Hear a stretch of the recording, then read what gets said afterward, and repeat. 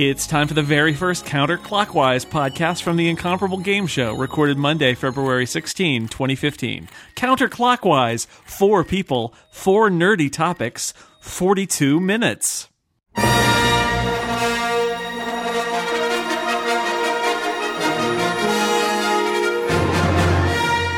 Welcome to Counterclockwise, where parsecs are a measure of time and not distance. I am your co-host, Jason Snell, and across the country from me, my fellow co-host, Dan Morin. Hi, Dan. Hi, Jason. Are we about to make the Kessel Run? We may, but when we make the Kessel Run, somebody will be there to try and catch it. Oh, good. That's totally useless to me. I can't do anything with that. For those of you who've never heard this show before, that's good because we've never done it before. You are in good company. This is Counterclockwise. It's very similar to our podcast that we do on Relay FM called Clockwise, Dan, except it runs backward.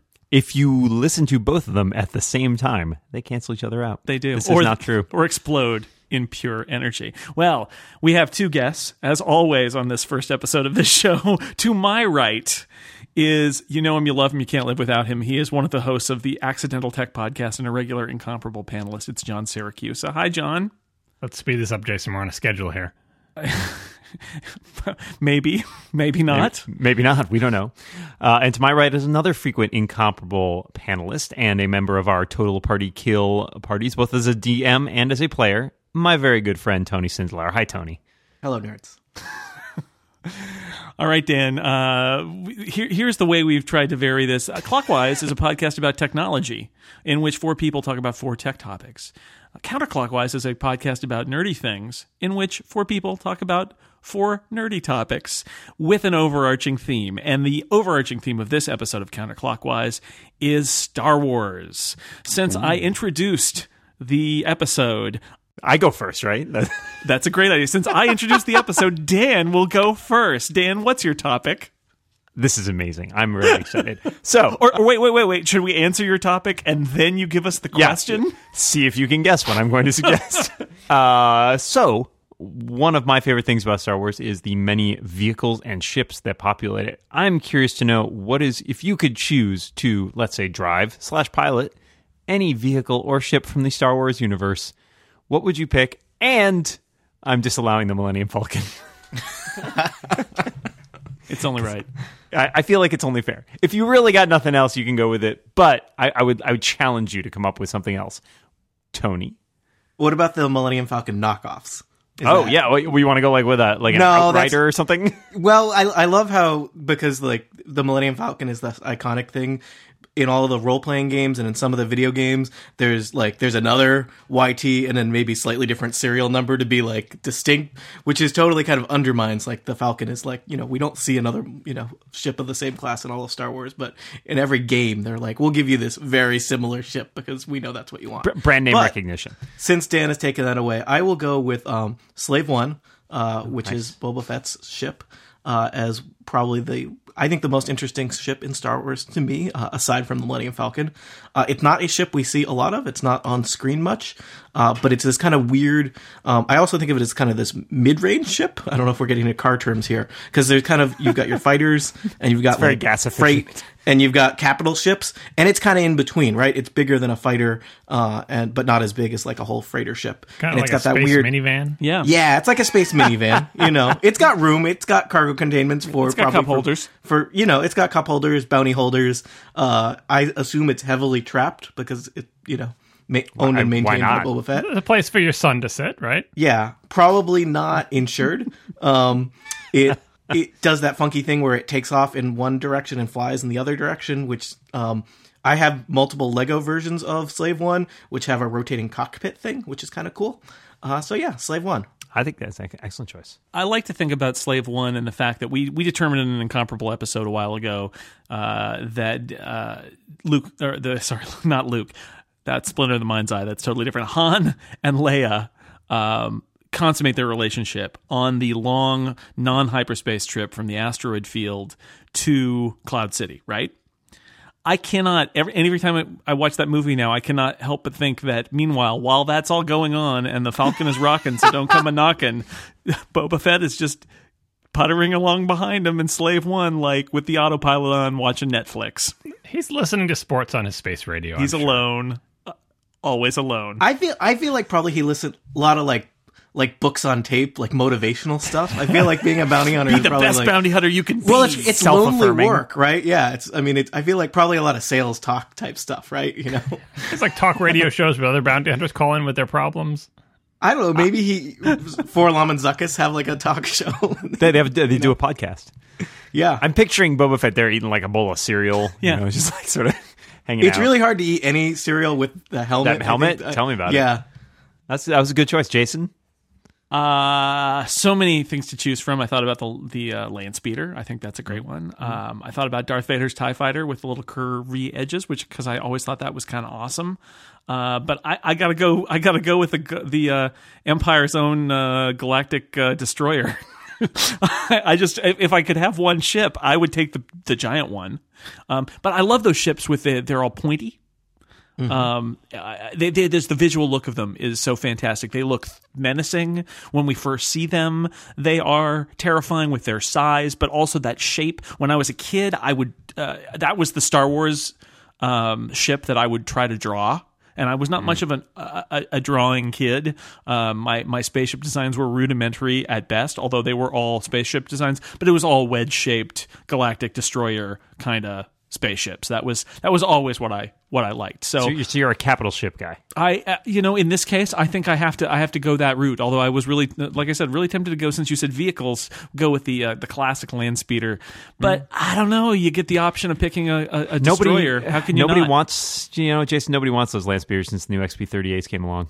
That's true. Good point. You make a strong argument. But So anyway, you're picking the Superstar Destroyer or the regular one? I'm going to pick the regular one. I think the super one is maybe a little outsized. That's a little unmanageable. Think about like just the crew that you have to keep on hand for a Superstar Destroyer. That seems It's like when they said that when the iPad came out, and they said it's really just a big iPhone. The Superstar Destroyer is really just a Star Destroyer, except much larger. I think unwieldy. and it's like a luxury car. It gets It's it not- gets really bad mileage. It's so Well, I mean, there's the upfront cost, and then there's what you're going to pay for repairs and maintenance. it does for have the 45. nice leather interior. Yeah, and it depreciates like by half when you pull it off the lot. So Yeah. So I'm not going to go with the super. I think the super. It's 19 kilometers long, man. You don't need that. No. They try to upsell you into it, right? But Have you I tried don't to need all that. have you tried to park a Superstar Destroyer? Well, just Let me forget tell you. it. Yeah, There was that parallel one parking in time the it city. didn't go well. No. Yeah, don't pull head in the spaces. No. That's the key thing to remember. No. Classic original base model Star Destroyer. That's me. Excellent choice, John. you're going to notice this pattern the way I answer all these questions. Do you have an opening statement? No, so you can preemptively complain about this pattern now and get it out of your system after I answer. So combative. Yeah. And my pattern is to tell you the things I didn't pick first as a way of having more than one pick. Yeah. That's Is that a time-honored tradition? This is this Tech Pundit Showdown. That's Pundit Showdown 101. Yeah. Let's talk about interdictors, John, you'll Here's a notice go. I mentioned two vehicles before I made my pick, so I'm right there with you. All right. No, as long as it's I'm as long not as a it's, jerk. it's in the grand tradition. I'm just going to do one. I'm going to say that the X-wing is the obvious choice. That I'm surprised no one else has already picked it. But this is not a draft, so it doesn't even matter anyway. It's the hero ship of New Hope, and other than the Falcon, which we're all forbidden from picking, it's the one that we would all pick. But of course, I'm not going I'm to into pick the that. Z95 Headhunter, which I feel came before. Yes. Vintage, man. Vintage. Yeah, vintage. So what I'm going to pick is the Incom T-47 airspeeder converted for cold weather use, also known as the Snow Speeder. Snow speeder. Oh, that is better than the land speeder, man. That's pretty great. And the reason I'm going to pick it is because with most of these ships in any kind of sci-fi movie, it's hard to generate excitement when you have models moving against a star field. And you kind of get around that in A New Hope as they take the ships and they put them in the trench, and then all of a sudden you're close to a surface and it's exciting. At Empire, they take it a step further by having basically spaceships but on a planet. Like, is a snow speeder a spaceship or is it an evolution of Luke's land speeder? It's kind of both. They have their kind of cake and eat in it too. And they don't just fly over the ground. They hug the surface of the ground, right? And they get a whole new set of sounds, and they get new animations with the crazy flaps that come up and everything. They fly very differently from X-Wings. They look different than X-Wings. The tow cables come out of them, which is just crazy.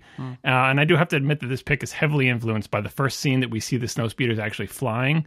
The combination of that, whatever it was, helicopter or plane footage flying over real mountains with the cockpits in front of them, and then the musical score and the animation and everything. That's a great intro to a great ship. That's a great ship. I used to have I think I still have the toy version of that somewhere. I've got at least one Lego version of it. I always kind of wondered, though, about the practicality of it because, I mean, it's not a spaceship. It can't go into space. It's more like a plane, though. Well, yeah, but they only have one base on Hoth. So, like, where are they going? Yeah, with that's why they were converting the air speeders for Cobalt. It's like it's kind of like the Millennium Falcon in that it's not made for this purpose. But where are you going on Hoth? There's not another place to go. There's nowhere on Hoth to go. There's not a Starbucks. Patrols. Like, why do they have tow cables on them? Like, it's all very confusing. Yeah, for dragging tauntauns towing around. stuff. Yeah, But they also leave them there though too. yeah. I felt like that was kind of sad for the pilots. It's kind of a one-way ticket. It's like, yeah, here, take this snow speeder. We'll be on this freighter that goes into space. See you later. I feel like I could take on the old Empire myself. Yeah. You're gonna go in a snow speeder.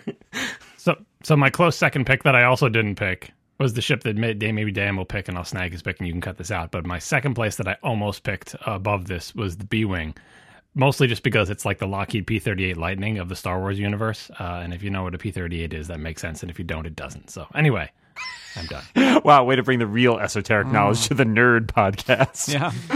World War II, so esoteric. You're right.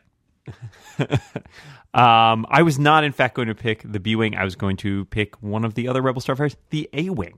Wow. I really like the A-Wing. I think it's sleek. It doesn't bother with those like flaps that open and close like on the X-Wing or the B-Wing, the extra S-foils. Like, come on, you don't need that. That's just moving parts. Those are just going to break. The A-Wing is fast. It's maneuverable, and if you target one just right, you can take out an entire Superstar Destroyer. So that is definitely my favorite, and I think I grew to love those, especially when I played the X-Wing computer games later. I always really enjoyed how fast those things were, because you crank those suckers up and you really go. It was fun, and some of that was the mechanic of the game, but how different they made the different ships feel, right? Absolutely, yeah. There's an entirely different art to piloting that than there's to say a Y-Wing, which is super slow, but is like really armored. Now, but does anyone really want to? The Y-Wings always seemed like the old and busted ones. Like, oh yeah, I want an X-Wing, not a Y-Wing. I think you had to bring them on some missions because they had the ion cannon, but like that was the only reason, right? It was like, I don't want to be stuck flying the Y-Wing. Get somebody else to do it. Yeah, like equal opportunity for Y-Wings or something like that. You got to bring a couple Y-Wings.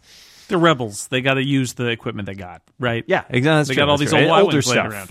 Yeah, so I like that. I think in addition to that, I will say I'll pick a one-off thing as my backup that I think is just a cool, if entirely impractical one, which are the cloud cars from Bespin.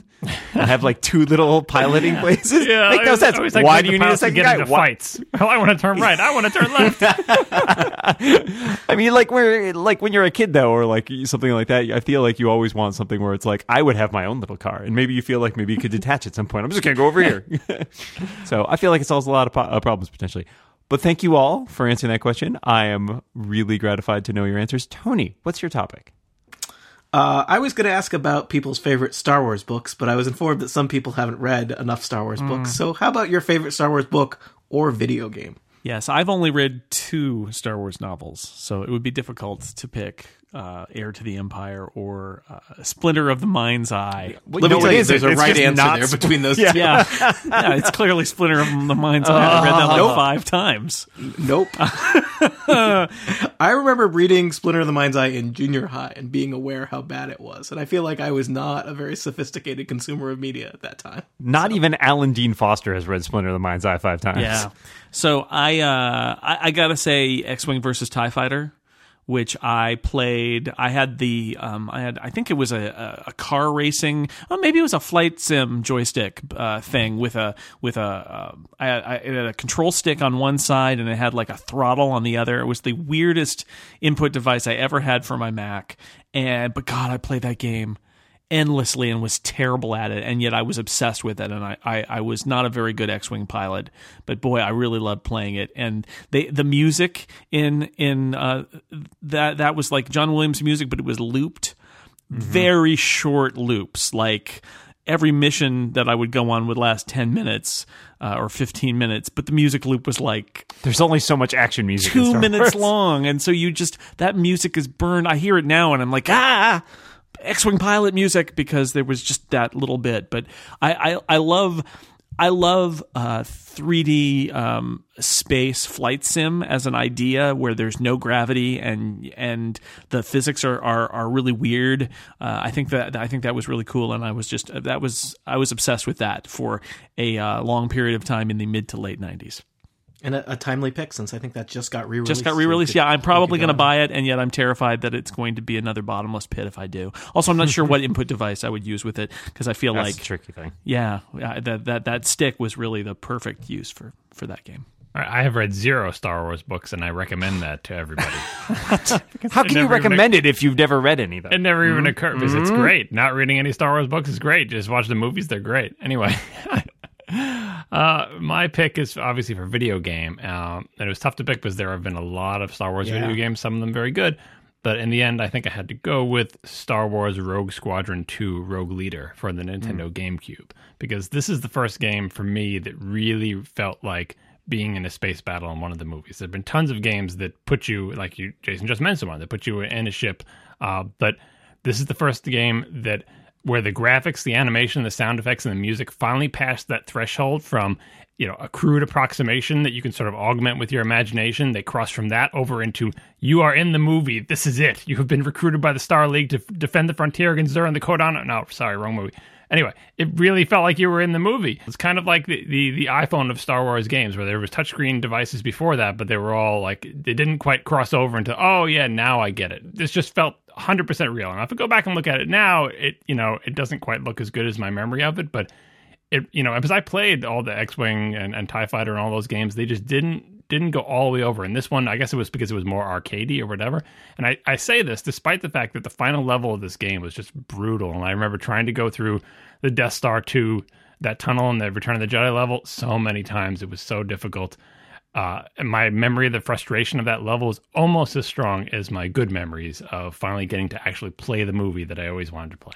A good choice. My favorite, which is also close to Jason's, is the TIE Fighter, the sort of precursor to X-Wing versus TIE Fighter. And I liked it because it had an interesting sort of storyline. There's like secret society within the Empire, and as you get better and better, there's like a tattoo that you get on your little like animated wrist that shows up. And it also just was fascinating to play in a game where you, as the protagonist, are playing the part of the Empire, which seems counterintuitive, like that shouldn't be interesting, or like you should be a bad guy or whatever. But there is like kind of like the rank and file there, right? And in such a way, you're kind of cast in some ways as the good guys. So it was a fascinating sort of narrative conceit to be able to play a Star Wars game as the Empire and actually think, wow, this is actually really. You're trying to say you were just following orders, Dan? I never heard anybody. Is all I'm saying. It was always interesting to me because it came out after the X-Wing games, and it was so much more polished and better put together, just in part just because of technology. But it was kind of sad that the game about being the bad guy was so much technically better than the game about being the good guy. Bad guy should have won.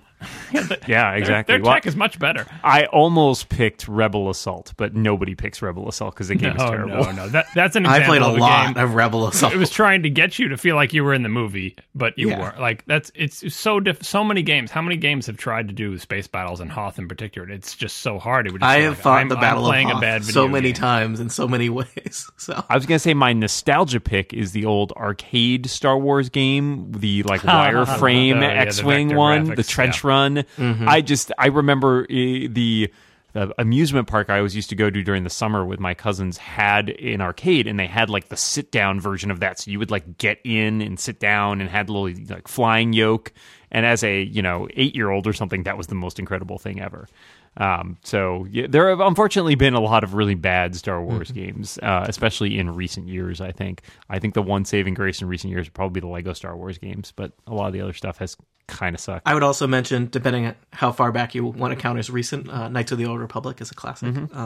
I would pick for mine Dark Forces 2 or Star Wars Jedi Knight Dark Forces 2, which is confusing because then the sequel to it is Jedi Knight 2 instead of Dark Forces 3. But Dark Forces 2 is a great game from the late 90s. Dark Forces was kind of this, they called it Doom on the Death Star, and then it was a Star Wars first-person shooter. I played that. But Dark Forces 2 was a lot more exciting because in Dark Forces, the original Dark Forces, you run around and shoot people. Dark Forces 2, you actually get to be a Jedi. And you get a lightsaber, and you get force powers. And it had this kind of very early action first-person shooter RPG elements, where as you progress through the game, you would choose different force powers that you could unlock, and there was even a mechanic where you could choose the light and dark side force powers, and you get advantages if you committed all the way to one side or the other, but you could also mix and match, which might have tactical advantages there. And that was just a really great, for me, Star Wars game in the late 90s where you run around all these cool environments. The story was kind of ridiculous. It suffers from something that, like, all of the expanded universe Star Wars material suffers from, where it's like, there's another really powerful Dark Jedi that we've never mentioned, and he's got a couple Star Destroyers, and he's going to do something, and you have to deal with it, even though, like, how come he's not mentioned anytime in the movie? Like, like, where is he? He's just off camera. And in fact, that was a game in the late 90s where it had the weird thing where they actually had full, like, acted out actors on a blue screen cutscene, then cut back, and that was, I mean, I think we only experimented with that in video games for kind of a short window before realizing that, like, that like wasn't the working. Wing Commander? Yeah, Wing Commander. Yeah, it was the Wing Commander. It was a little bit more than that, in that it was, you had people in environments as opposed to just like guys in cockpits and stuff like that. But yeah, Wing Commander, also related to Star Wars because Mark Hamill, some Wing Commander. I want to, it's long for honorable mention, books. The Timothy Zahn trilogy, the Heir to the Empire original trilogy. I don't think that any of the Star Wars books past that point got any better than that. Although I will say I have a special spot for the Rogue Squadron books, which were stupid but fun. In that they dealt with, for the most part, characters who weren't Jedis and were just like the average pilots and stuff like that. So that was really cool. If you were going to read any Star Wars books, it would be the Zahn trilogy, also available in comic book form. But also maybe don't read them because now they don't count. I guess they're legends, Tony. But I read those in junior high, and it was really exciting because there was no Star Wars, for a long time. I reread them a couple times. They're actually still pretty good. I mean, as far as Star Wars books go, I wouldn't go anywhere beyond that. But those are the ones to read if you're going to read any of them. What was the giant media tie-in they did in the late 90s? Shadows of the Empire, where they had a book, a soundtrack, and a video game. It was basically, we were going to do all the movie tie-in stuff without going through the trouble of making a movie and see if we can make a lot of money, and the answer was yes. So, action figures. I had Shadows of the Empire action figures for a movie that did not exist. Yeah.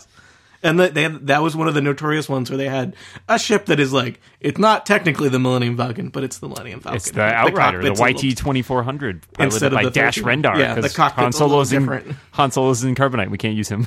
It's the Century Eagle. That was its name. Century Eagle. Reference acknowledged. Okay, my turn. So here's my question for you guys. Pretty simple. Pick one scene, your single favorite scene.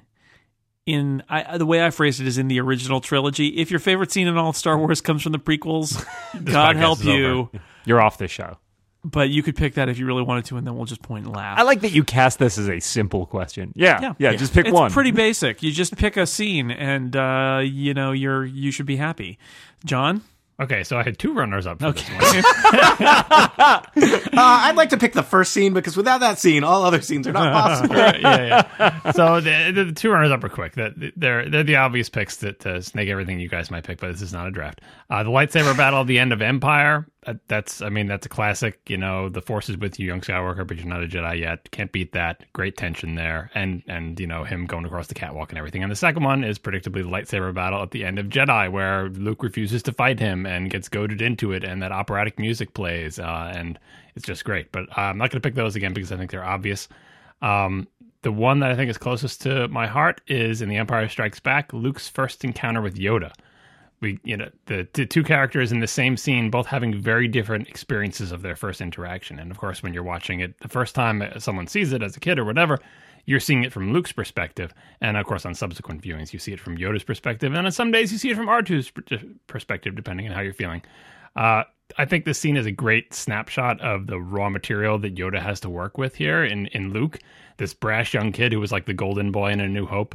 And now, kind of as he's crash landed on the swamp planet with his ship on a whim of a ghost vision that he saw when he was half dead in the snow, realizes that he may not be doing quite so well this time around.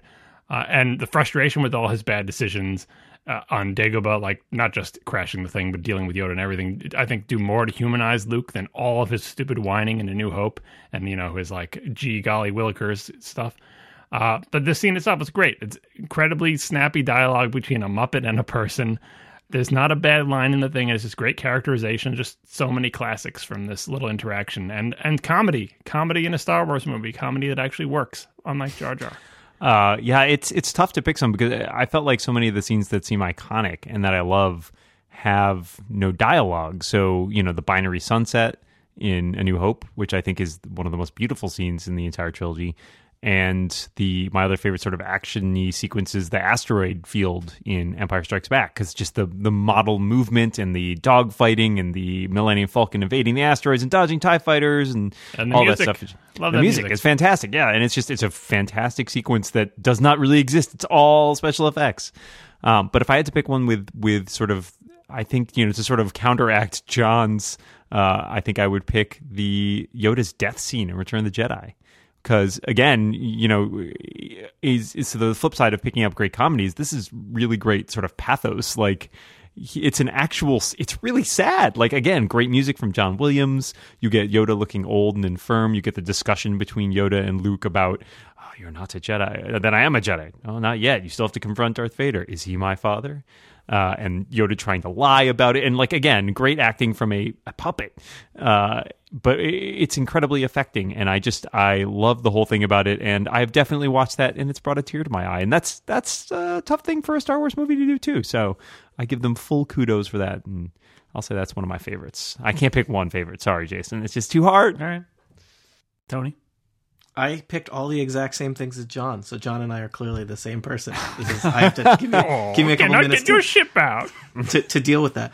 Another scene that comes to mind as just always is kind of burned into my head is when they arrive on Cloud City and someone is there who arrives shortly before they have, and they go into that fancy Cloud City dining room, and Darth Vader is there. Just the way he looks. First of all, why is he in the, he's in the kind of fancy dining room. What's the scene after that? I have prepared a banquet for you.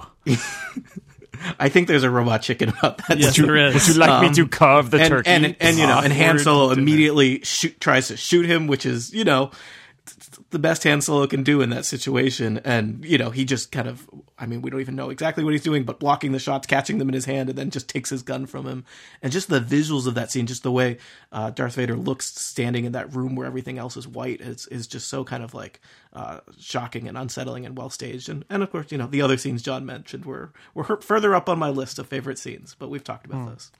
I wanted to mention, John mentioned the binary sunset, or was that you, Dan? There's no dialogue Dan, there. we sound similar, I know. It's spectacular. Yeah, you guys sound the same. You're all the same. There's just me and one other person on this podcast. I also love the trash compactor scene from the original Star Wars. I think that's just a delightful scene. The scene where Han is about to be frozen, the famous "I love you, I know" scene, gets me every time. But I'm going to go all the way back and pick the Creature Cantina. I love that scene for so many reasons. I love the band. I love the music. I love the guy who gets his arm cut off. And Poor his name, architect, Ponda Baba. Yes, yeah. Tony is very offended if you don't know his name.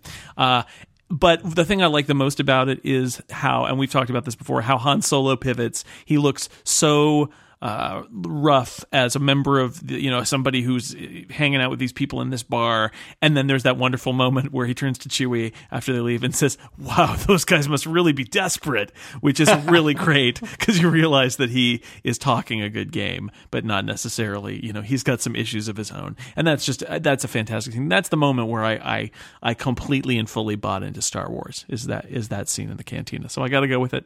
I like again, returning to the topic of Star Wars books that you probably don't need to read. Dan, you read the Tales from the Cantina, right? Yeah.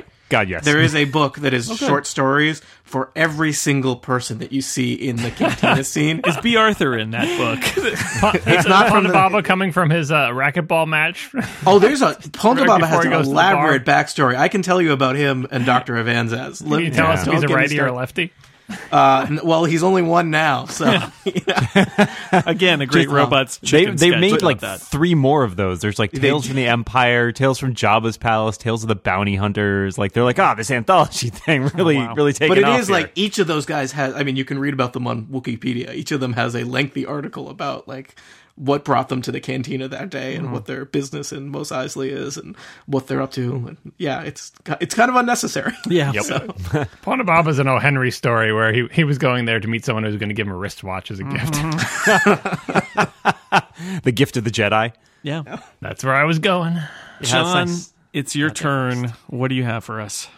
All right, the Star Wars question has been in my mind ever since we knew that there were going to be new Star Wars movies and that they were going to feature some of the original cast. And my question is, which original trilogy characters will die in The Force Awakens? See, here's the thing: is like, do you metagame it, and you're like, well, Harrison Ford's really always been down on like he really wants to kill Han Solo. So He does. Yeah, he's been talking about that for like 30 years, right? Because I think there were rumors he would die in Return of the Jedi, and so it's like, Yep. well, if I had to bet on one, it seems he'd be the most likely. I think that he is the most likely one. I don't think they're likely to kill either Leia or Luke. I feel like of all the three of them, it seems like Luke might play the biggest role in the new Star Wars movie. It's gonna be really sad when Han Solo dies in like the first 5 minutes. Well, that's out of the way. Like, it's like Emilio Estevez in the first Mission Impossible movie. I always remember sitting there what was the thinking, other one I was thinking of? Wasn't there a Steven Seagal movie with taking over the president's plane or something? oh, Executive Order? Yeah, and someone There's dies more really than one early in that movie about taking unexpectedly. over the president's plane. It's always a good There's one also when a it's Harrison like, Ford movie about that. Yeah. It's always good when there is like a the Mission Impossible one always gets me because I remember watching that movie and like, oh, why wasn't this Mission Impossible with Tom Cruise and Emilio Estevez? Oh, he's dead. Okay, all right, moving on. So yeah, maybe Han Solo will just like we'll see that one scene of him flying the Millennium Falcon that we saw in the trailer, and that's it. And the Falcon just explodes. He That's had to it. hurry up and get over to the Expendables 3 set. Yeah, screw you guys. So I will bet on Han Solo. If they kill Chewbacca, I will just be really, really sad though, because they already tried to kill him once in the I books, think and he that already died in didn't the stick. books, Dan. I hate that. That doesn't It's exist gone. anymore. Doesn't exist We live- anymore. That's my favorite thing Legends. about the prequel or the sequels so far. Prequel sequels. You know, you can pick more than one. That's all. You think it's just the one, huh? I don't think in the Force Awakens. I think or they you might can pick zero. You can pick these. No, six I'm saying all live. I think they might string some of it out to episode 8 and 9. Like, but I think we need the anchor to like introduce us to the new characters. So I think they might stick around for a little bit. If anybody dies, I think it'll be someone towards the end of that movie, or maybe they'll kill people in like episodes 8 and 9. But if anybody, I think in Han Solo. All right, Tony, who gets the guillotine? All right, I think it's going to be Luke, and I think he's going to die toward the end of the next upcoming movie, because I think we're going to see like a parallel to Obi-Wan having to sacrifice himself, right? And I think that's going to be there's going to be some kind of passing of the torch from Luke to, and again, I'm avoiding spoilers, but I'm assuming in the movie there are other Jedis, and that, you know, they are somehow connected to Luke. He's training them, or he has a new Jedi Order, or they're seeking him out. And I feel like he's going to need to die in this movie as some kind of symbolic, maybe sacrificing himself or kind of passing on the knowledge or the mission of the Jedi to who is then going to be kind of even more important characters in the remaining movies, is my guess. So I'm putting all my money on Luke. Then I'll just be a ghost for the other two movies. Also, sorry, Mark Hamill. Yeah, you can be a ghost. So this is the you thing. still get residuals. Tony, I'm glad this isn't a draft, because this is exactly what I was going to say. Is they're going to kill Luke, it's going to parallel Obi-Wan, and then Mark Hamill doesn't have to go anywhere, because then he is going to be the Force ghost who advises the rest of the Jedi through the other movies. It's a perfect And he parallel. can do that performance over Skype, right? Like he doesn't Pretty have to much. go- Yeah, there's just a filter you put down. Ooh, use the Force. What's her name again? It's a great thing that Qui-Gon taught Obi-Wan how to do that trick. Off camera. Sorry, too soon. Off camera dance. And the other, I was going to joke and say, if somebody picked Luke, I was going to joke and say, oh, it'll be Chewbacca. But now that's just going to make Dan mad. I will be, And we all know that Chewbacca is immortal anyway. So I think Luke paralleling Obi-Wan is the most obvious choice. I agree. Harrison Ford talking about killing off Han Solo, that's there too. But yeah, I think the one that to read is the Luke as Obi-Wan thing, and that he'll become a ghost. turns out they go out by shooting each other. You know, it could, again, if we want to go back to the Trade Federation route, maybe Why would Leia is assassinated, and then there's political upheaval, and there's a lot of voting on who the new government will be. I'm assuming Leia runs the government in the future. There's just a really tragic incident where Han Solo and Luke Skywalker are both on the Millennium Falcon, and he accidentally leaves it running while it's still in the garage. Yeah, it's really, it's really terrible. sad. John, what is your prediction? Well, it's decided because, not surprisingly, I had the same picks as Dan and Tony and you. Luke Sacrifice, Force Ghost, yes, check. Especially the sacrifice angle, because that's Luke's whole personality. Is like his instinct is always to help. He's like, hey, you guys are going to the Death Star? I can go into the Death Star. Then we have to go to the Bespin to save his friends. He's even trying to help his evil Sith father. Sacrifice, Force Ghost, got to do it. And then he's Han, always ready to lend a hand. Right, yeah. And then Han, I mean, he did die in the original cut of Jedi. He didn't make it out. Or wasn't that... No, that's I believe that's an urban rumor. Lando it was died Lando. in Cut of Jedi, but that is also it's an urban legend. Right, but anyway, Han really wanted to get rid of the character or whatever because he was sick of playing him. But I don't think that factors in. I think mostly that Han is up for death because he is such a strong presence that if you have him in all three movies, like how are you gonna have a Han Solo cameo? I don't know if that works with this character. Plus, he's really in love with Leia, and whatever she's doing in this movie, he will definitely die to help her, whatever her cause is. So yeah, I'm picking those two. All right. No one picks Lando because poor sad Billy D. Williams doesn't get to be in this movie. He dies in the next one. He appears and goes, "Hey guys, did you miss me?" Oh. The first 5 minutes, there's a series of noble sacrifices with each of them, and they're like, "All right, let's get this going." Yeah. And the other reason, like this whole thing is like you're picking these two. We all kind of pick like we think that anybody. No one picked R2 and 3PO. Like it's a trilogy. Like wouldn't they stretch it out? I like the idea of them stretching it out. But on the other hand, I'm like, you got to give this franchise over to the new characters, whoever they are. And how can you give it over if you're going to let these guys march through 3 separate movies, except for Force Ghost Luke? Yeah, I mean, I think in the Star Wars, like in the Clone Wars and in the video games and whatnot, the worst thing they can ever do is when they have, they're like, we're not going to make this game or TV show about the classic characters, but those classic characters are going to like show up all the time, and it's so forced and awful. It's like, hey, Lando here, just checking in. How you doing? Yeah, I gotten paid to be here. And, like, there's no point to me being here, but that said, his brief cameo on Star Wars Rebels was pretty great. I felt that was totally into the same thing. They'll have a whole 2-hour movie, and the triumphant battle at the end, it'll look like they're about to be defeated, and then the Millennium Falcon flies out from in front of the sun, shoots something, and saves the day, and that happens in 3 movies. And it turns out that R2-D2 was piloting it the whole time. No, I got it for you. You're all clear, kid. I got it for you. At the end of the movie, after the credits roll, in a post-credits sequence, we see Lando appearing to various people and saying, "This deal is getting worse all the time."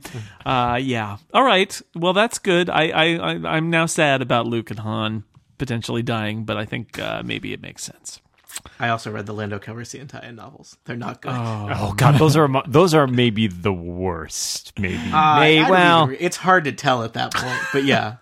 Aren't they notable for having rules for Sabacc? Isn't that? Yeah, they have rules for Sabacc, and the guy in it was like obsessed with the Illuminatus trilogy because there are multiple references. That's why Sabacc has 23 is like the perfect number in Sabacc. It's really way over my head. Is there a big Lobot trilogy where it's just all internal monologue? Yep. There is I kid you not. There's probably a Lobot trilogy. There is a Trix rabbit joke it's just not in the published Lando yet. Calrissian books.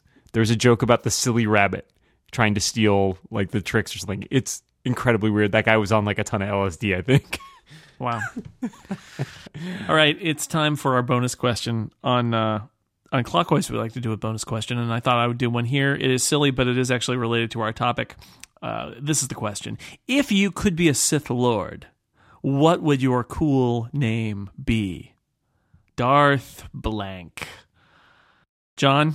If I had a serious Darth name in mind from like my childhood, I would actually reveal it here, but I don't because I never aspired to Sithdom. I never played as the dark side in Star Wars video games. I want to be the good guy, not the bad guy, so I do not have a serious Darth name, so I have to go with the jokey choice and just say Darth Complainus. The Emperor is so bossy. What does he even do? Spends all his day sitting in a chair beaming menacing holograms to people. Lightning in his fingers, whatever. Ooh, wow, that's a pretty good one. I'm going with, I also only have a ridiculous one, which is Darth Danthrax. That sounds like the one you picked in your childhood. Yeah. That's my username on Xbox Live. I think that there's several actual Darths in the extended universe that have dumber names than that. I mean, or Darth in the Plagueis prequels, for is that pretty matter. bad. Because they're always like Darth Malevolence and Spooky Town and Darth evil Plagueis, guy. silly things Darth like that. Jerkface. Yeah. We went through our Latin dictionary of words for bad. Which doesn't even make sense because Latin's not a language in this universe. Well, it's a long time ago. Tony? I will take. I also did not come up with anything good. I don't take the Sith very seriously. I will go with Darth Sinister because that is the coolest sounding autocorrect version of my last name. And it sounds better than. Is it spelled like the video game Sinistar? It can be whatever you want, John. Darth Sinistar. I like that. Yeah. It's better than the other autocorrect versions of my name, which are like Darth Sidecar or Sidearm. I thought you should have gone with the DC Universe crossover and done Darth Sinestro. That would be okay. There might be legal issues. Yeah. I'm always reminded my friend who maintains that if she was a Sith Lord, she would be a Hufflepuff Sith Lord, and she would be Darth Helga, the bureaucrat. I don't think they have those. I looked in the dictionary and tried to come up with something that sounded like something that George Lucas would actually name a Sith Lord, like you guys. So Did you come up with Darth Jason? So I shall be Darth Supercilious, which is a good word for what a Sith Lord might be, acting as though he is superior to others, and it sounds a little like Sidious, and it's a stupid word because that's what all the Sith Lords are. Stupid word. So I will be Darth Supercilious from now on. When I wear the black cloak. I don't want to give it away. It's a secret, right, guys? Right? Oh yeah. Just to make sure to bring your hood, put your hood up all the way. Yeah, that works. Well, Dan, we did it. We successfully held a counterclockwise podcast, perhaps for the last time. Perhaps it is the first. Every time is the last time on counterclockwise. We don't promise there will be another, but perhaps there will be. John Siracusa, thank you for doing silly Star Wars conversation with us here. Anytime. Tony Sindelar, thank you for being on Counterclockwise for our inaugural episode. Sure thing. So until the next edition of the Incomparable Game Show or the Counterclockwise podcast, we remind you, pay no attention to what you say. And do not look at the clock. Don't, it's scary. Bye, everybody. Bye.